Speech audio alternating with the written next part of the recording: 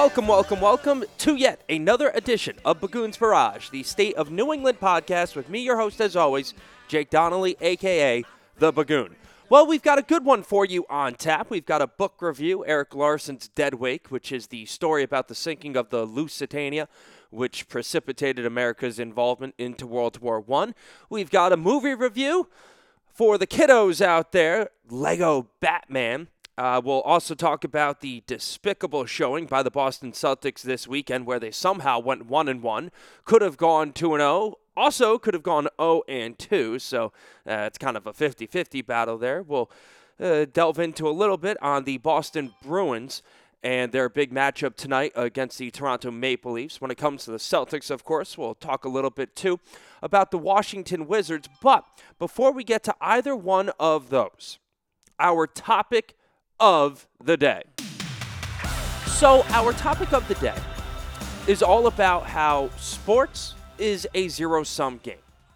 Sports can at the same time be awesome and awful. And it was no more apparent to me than this past weekend.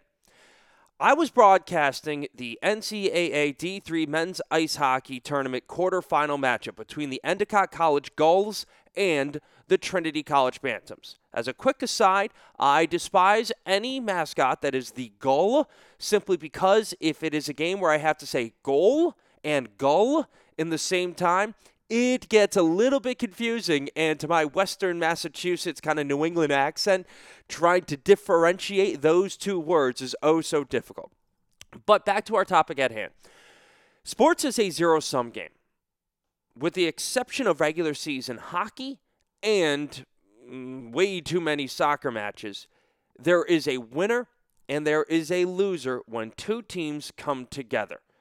There is somebody that will leave the game with their head held high and somebody that will be sad about the result. This is apparent in March more than any time else. You can watch the student athletes, guys that are anywhere between 18 and I think the oldest guy in March Madness right now is 25. But anybody that is 18 to 25, these are younger guys trying to do the impossible of reining in their emotion while also doing it on a national stage and something that they have been working their entire lives for comes down to what is nominally a 2-hour contest, 40 minutes of action. You cannot understand just how much pressure there is. As somebody that has made his entire life and is still trying to make his entire life about sport, I can tell you that when it comes to these situations, there is nothing like it. There is nothing that can prepare you for these situations. So we go back to Endicott versus Trinity. Trinity won the game 2-1 in double overtime. At the end of the game, skaters from both teams were barely able to stand up. There was one guy, a senior, Brandon Cole from Anchorage, Alaska. Remember, this is hockey. So this one guy, Brandon Cole, his older brother is on the team. They could barely stand. Brandon was down on one knee after the game-winning goal that was pretty much ushered in by his older brother, Ryan. Ryan made a great play across the blue line, threw a backhand in front of the net. It was tipped in by Anthony Sabitsky. Actually went off of the kid's skate, but no review in D3, and I don't think he kicked it in. But the opposing goalie against Trinity, a guy by the name of Kevin Aldridge, he's from Birmingham, Michigan, he put together one of the best performances I have ever seen and one of the best games I have ever seen. In general, one of the best games I have ever seen. By far the best game that I have ever broadcasted. Not from my ability standpoint, but I mean from the way that the players played on the field of play. These guys were skating up and down the ice. They were so evenly matched. Even the scoring opportunities were similar. There'd be a 3-on-2 rush with a pass from the wing tipped, I should say, towards net, right in front of the crease, save made by the goalie. The next shift, the same thing would happen. It was astounding just how evenly matched these two teams were. But at the end of the day, one team had to win and one team had to lose. The winners, the Trinity College Bantams, they won a national championship 2 years ago. Endicott, in just their second year as a varsity program, took a team to the limit. You almost cannot go further than they did. And I was able to, because of the intermission, stand back and say to myself, this is something special. At the end of my broadcast, when I was signing off, I said there's not a single person that grabbed a sweater and took a stick out onto the ice tonight that should hang their heads. There's not a single person that should be ashamed of what they did tonight. Even the guys, and most especially the guys on the losing team, should not at all look back on this game with regret. They gave everything they had. This is why sports are great. Sport is a wonderful thing. Sport is life. And there are other places where you can find this, and I get into arguments all the time, but to me, it's the best place where you can learn life lessons. My parents growing up made me play sports, but they didn't so much make me as it was the only thing I wanted to do. Both of them grew up playing sports. My mom was the captain of her college team for Yale University. Whenever it was, she was in college. My pops was a fantastic football player, pretty good basketball player, one heck of a baseball player. So just sports are what we do in my family. But the thing is, when it comes to sport, and you can find this in other places, like guys that play the violin, women that play the piano, women obviously can play the violin, piano, they can play sports as well. But I just find that the life lessons you learn by playing a sport are so valuable and prepare you so well for what you do in life that there really is almost no comparison. So here is a bunch of 18, 19, 20, 21-year-olds who just got their hearts ripped out of their chest. Guys who played for 84 minutes and 15 seconds, leaving every single piece of energy they had out on the ice, fatigued beyond exhaustion, right? And yet, afterwards, technically you could call them the losers. But they know, and anybody that has ever played a sport at a high level knows that when you engage in something and when you participate in something like they did, anybody that calls them a loser is out of their bleeping mind. But more importantly, even though they lost the game, it will teach them the lesson of how to react to when life does not treat you fairly. It is absolutely not fair that the guys who wore blue and green on Saturday against Trinity had to lose that game. There was not a single player that could be called a loser from that team with the way they played on Saturday. And yet, they lost the game. But they're not losers. What they will do going forward, because they are athletes, because they have played at such a high level, and because sports teaches you these valuable lessons, they will get up and they will go back to the cliched grindstone. Technically in hockey, you kind of do have a grindstone when it comes to sharpening the skates, but they will go back at it. They will pick themselves up, and they will learn how to stare defeat in the eye and say, you may have gotten me this time, but I'm coming back again. It does not matter how many times I may lose. I am going to come back at you harder the next time, better the next time. I will improve.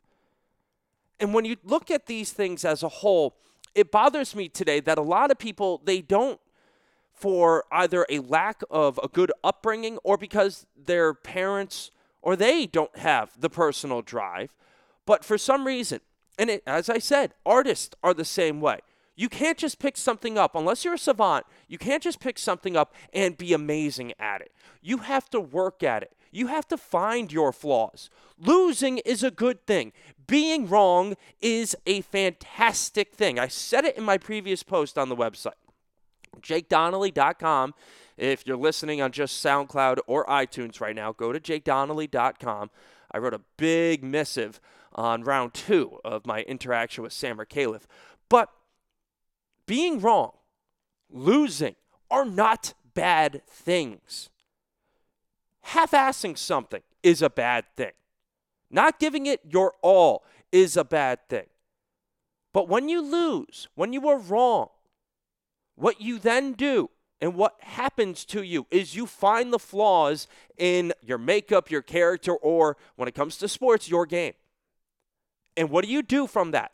If you are the type of person that has a great ability at introspection, then you take a look and you say, okay, this is what I am going to fix. This is why I did not win today. This is why I failed. This is why I was wrong. Sports tells you, because there is literally a scoreboard, okay? You can look up at the scoreboard and see I did something wrong. My opponent did something better. What you then do after that makes you who you are. So ask yourself, are you the type of person that sees failure as a bad thing? In other words, are you the type of person that loses and just goes, and leaves it be? That is a loser mentality. Or are you the type of person that loses a game, gets fired up immediately the next day, once the energy is back? Do you say, this is what I have to do to make myself better? And it's not just in sports. It's at your job as well. Did the other person get the promotion? Me, I'm in sports broadcasting. I have seen so many other people without the talent that I have get in front of me. Now, is that my fault? Yes. Absolutely it is. Because either I didn't network well enough, or there are other people that know how to get things done better than I do. And that is a whole swath of my profession. And there are tons of people that know how to get things done. I played in college with a guy that was getting things done, starting businesses in his sophomore year of college. Well, all I was doing was trying to, find a girl and get the next drink, and also take a couple of whacks at the batting tape, too, and doing some homework. But I didn't have the wherewithal to think about everything in the future the way that this other kid did. Do you think about the future when you're at your work? When you're playing your game and you make a mistake? Do you say, this was a mistake, I can't do this next time? Sports has so many beautiful and wonderful life lessons, and you can see it when people play at the highest level, like it was done on Saturday between the Endicott College Gulls and the Trinity College Bantams. Not a single person that played in that game should be ashamed at all of what they did.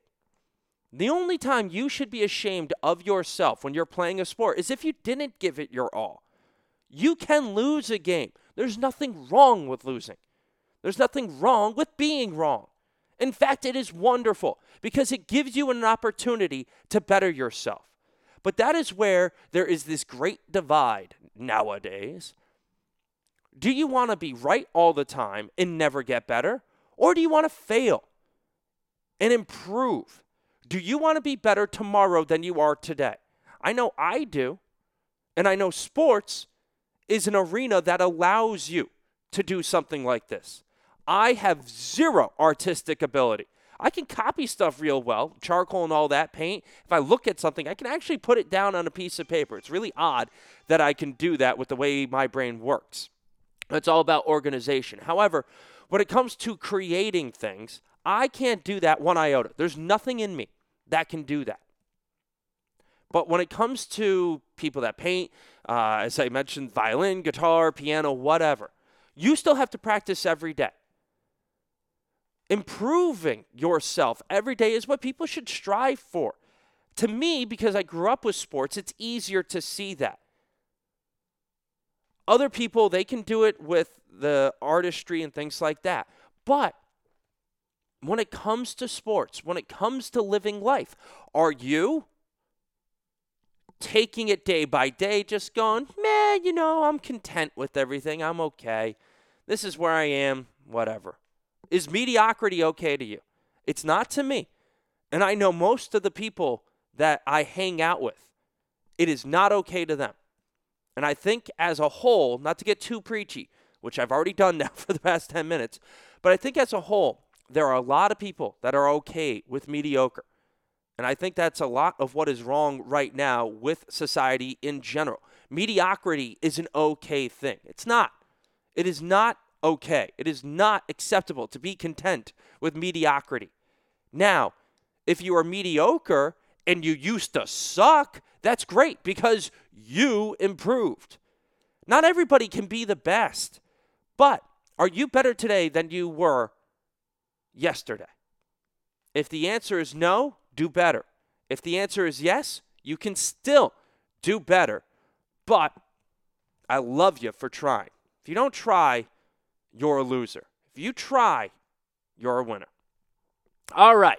So, off of the soapbox here. So, back to the State of New England podcast here.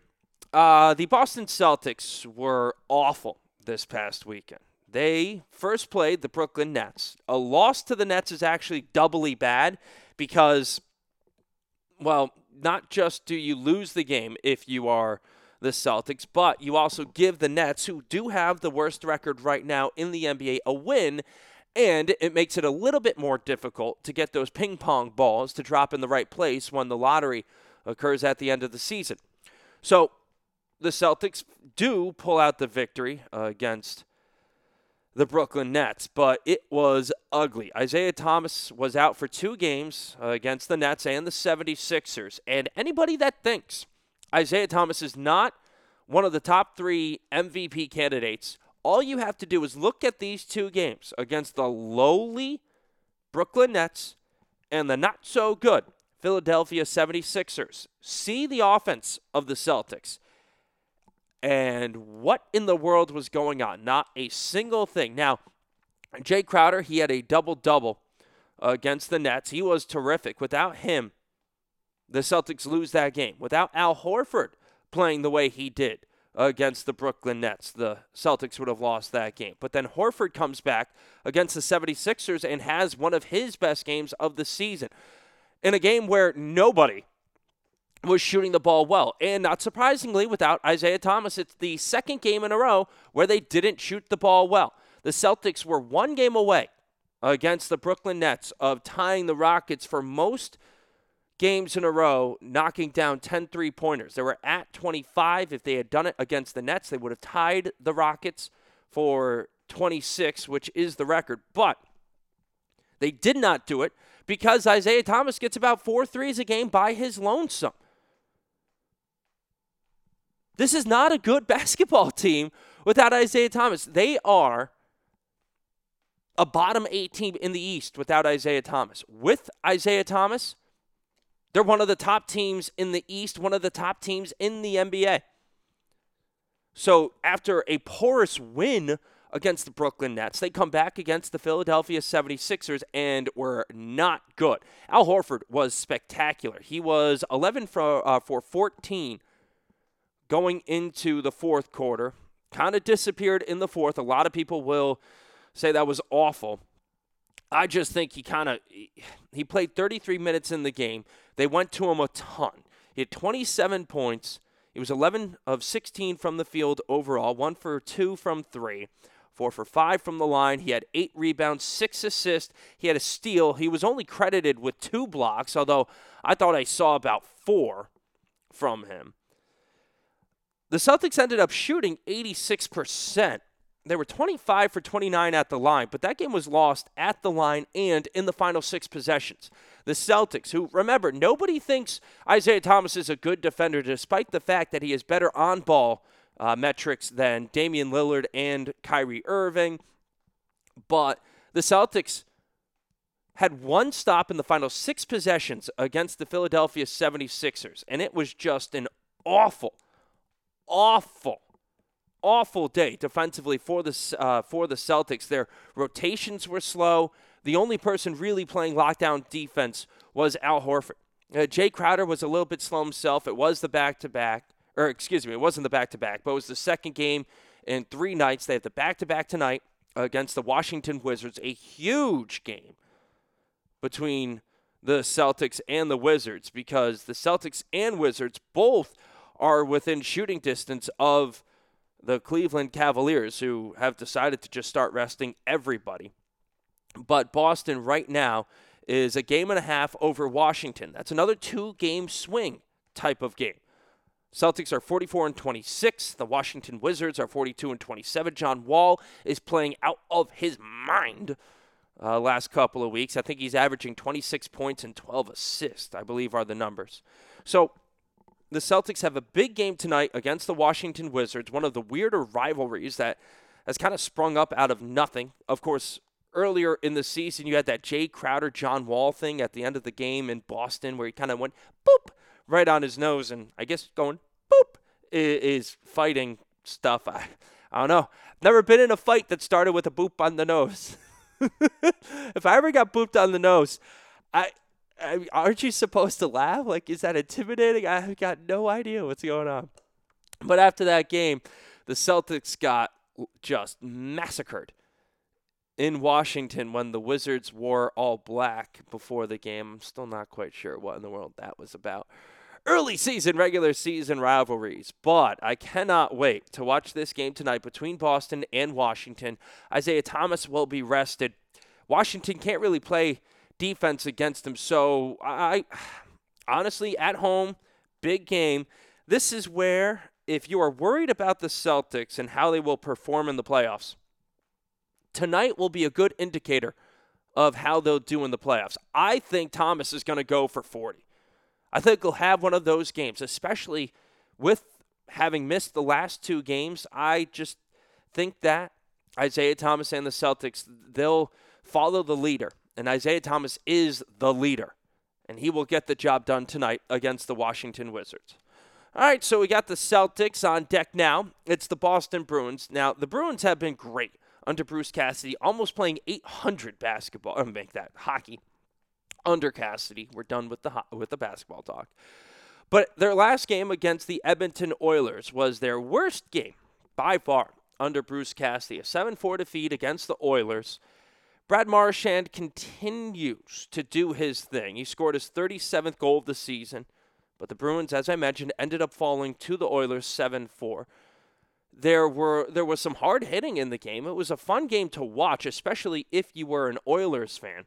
Milan Lucic was back. I love Luch. Just watching him barrel down the sides, down the wing, going vertically. It's just so much fun to watch him do his thing. It really is. He's one heck of a player. And he's got Connor McDavid there. It just, I love watching them play. It is so much fun to watch Connor McDavid play. His skill level is outrageous. Right now he's tied for first in the NHL in points along with Sidney Crosby, who went off in his last game. Crosby's 40-40 right now, which is just McDavid's at 25-55, both for 80.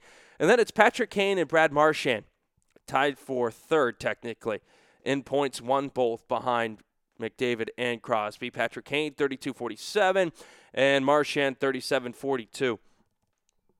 Marchand right now with those 37 goals. It is unreal how well he is playing. Marchand second in the NHL after Crosby just went full Crosby on everybody over the weekend. Now has 40 goals, 3 ahead of Marchand. Marchand 3 ahead of Vladimir Tarasenko.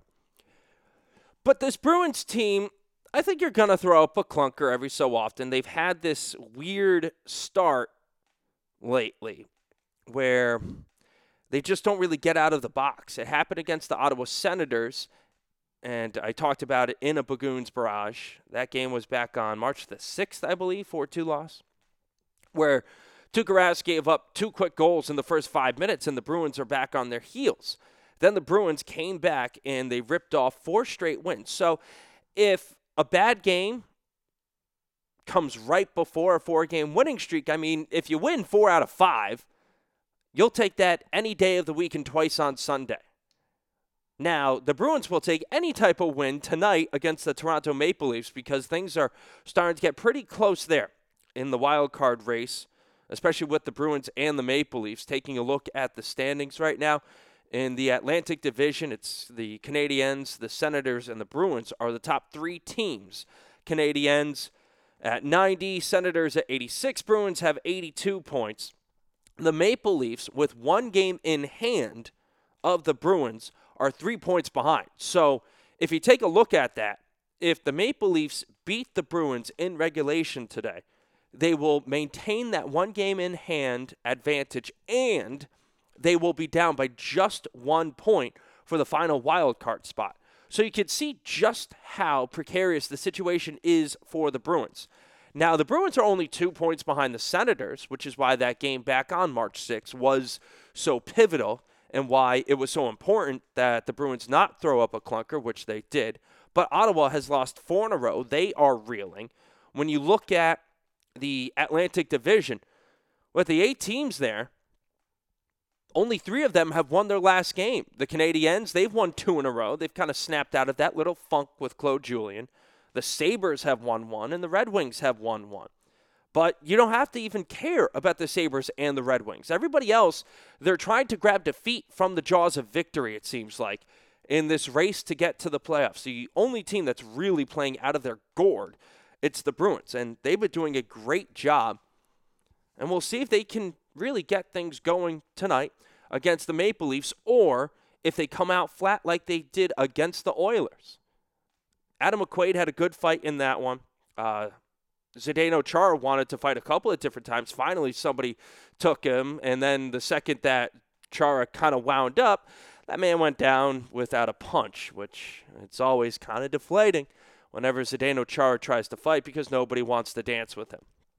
But when we take a look at the state of New England right now, the Bruins and the Celtics, things aren't as hot, but with a game tonight against the Washington Wizards for the Celtics and the Toronto Maple Leafs for the Boston Bruins, they can both turn things around and put smiles on the face of everybody in New England. And it's important because with March Madness, URI, University of Rhode Island, they lost a game they should have won. And there's no more New England teams left in March Madness. Although Babson did end up winning the D3 National Championship for basketball, so they got that going for them. Hey, that's something. All right, so enough with sports in our preachy edition of Bagoon's Barrage, because now it's time for first our book review of the week. And the book review is Dead Wake by Erik Larson. Now, Erik Larson is one of my favorite authors. He's a guy that wrote Devil in the White City, which is a nonfiction. This Dead Wake is nonfiction. He also has a wonderful historical novel called In the Garden of Beasts, which is about a family, an ambassador family in Germany leading up to World War II. And that's what he does. He takes a look at certain aspects of history and where things kind of turned. So when it comes to Dead Wake, it's the story of the Lusitania, which was the British cruise ship that would sail from the United States to England and back and forth, back and forth. Now, Cunard, which is the corporation that owned this cruise liner and a bunch of others, they had some warnings before, and especially actually on the day that the Lusitania sailed from New York to England, that the Germans said they were going to sink anything pretty much that came their way. Now, the story, and Larson does a fantastic job of really weaving things that don't really seem all that relevant into the story until he just ties them all together. He's a wonderful writer. They're easy reads on subjects that aren't really the easiest subjects to get your head around. And yet he does a fantastic job, this Dead Wake, and I don't want to tell you everything that went on, but with Dead Wake, he does a good job. He gets you into the mind of the U-boat commander, U-20 Commander Schweiger. He gets you into his mind and says exactly why he torpedoed, and it was a torpedo, just one. That was also a little bit of an issue, but he did torpedo the Lusitania. He tells you about how life is on a U-boat at that point in time, the dangers involved with it. But he doesn't really paint the nicest picture of the Germans, and he doesn't paint the nicest picture necessarily of anybody. What he does is he brings all of the facts together and says, look, this is what happened. He doesn't even say why he thinks this happened. He just said, look, these are the facts of the situation, and this is what resulted because of that. When I'm reading a nonfiction book, that's what I want to know. I want to know the facts. I want to come to my own conclusions. And he does a wonderful job. He talks about the captain of the cruise liner, Captain Turner. He talks about the people on board. And that's the other thing. He does so much research, and he transports you back into the 1910s and says, this is how everybody lived. He talks about one of the things that stood out to me is apparently at that time, the height of fashion for men's clothing and everything like that was bright pink. So a couple of the people that survived the sinking of the Lusitania were wearing bright pink clothing, and he just made it seem so anachronistic because when you think about that time, don't you think of dull visions? At least I do. Every one of the pictures, it's black and white. I mean, it has to be black and white, right? So you think everybody's kind of in these drab outfits, but no, he goes through. He's like, some guy had like a tie clip with flaming heads, and another guy was wearing a bright pink vest and green suit. And it's just, he did a great job. It's a wonderful book. So if you like history, if you've ever read Devil in the White City, which is one of my favorite books of all time, please pick up Erik Larson's Dead Wake. And I think the next couple of weeks we'll stick with the historical nonfiction or historical novels, and we'll go with that. So our first historical novel here after a couple of weird books back to back is Erik Larson's Dead Wake. Lovely book, fantastic book about the sinking of the Lusitania. All right, so on to our last topic of the day, and it is a movie review, a movie that more than likely will be out for just one more week. So if you hear this now and you want to go to a good movie to take the kids, none of this, how am I blanking on the, Beauty and the Beast. I've been reading the reviews of Beauty and the Beast, and a lot of people just said it kind of sucks. They're like, it's really boring. It's the magic of Disney without the magic, which is just seems horrific. I don't know. Well, I know why. Disney is redoing all of its movies and making it into live action. Cha-ching! Money. They want more money. We want more money. Canada wants more money, guy.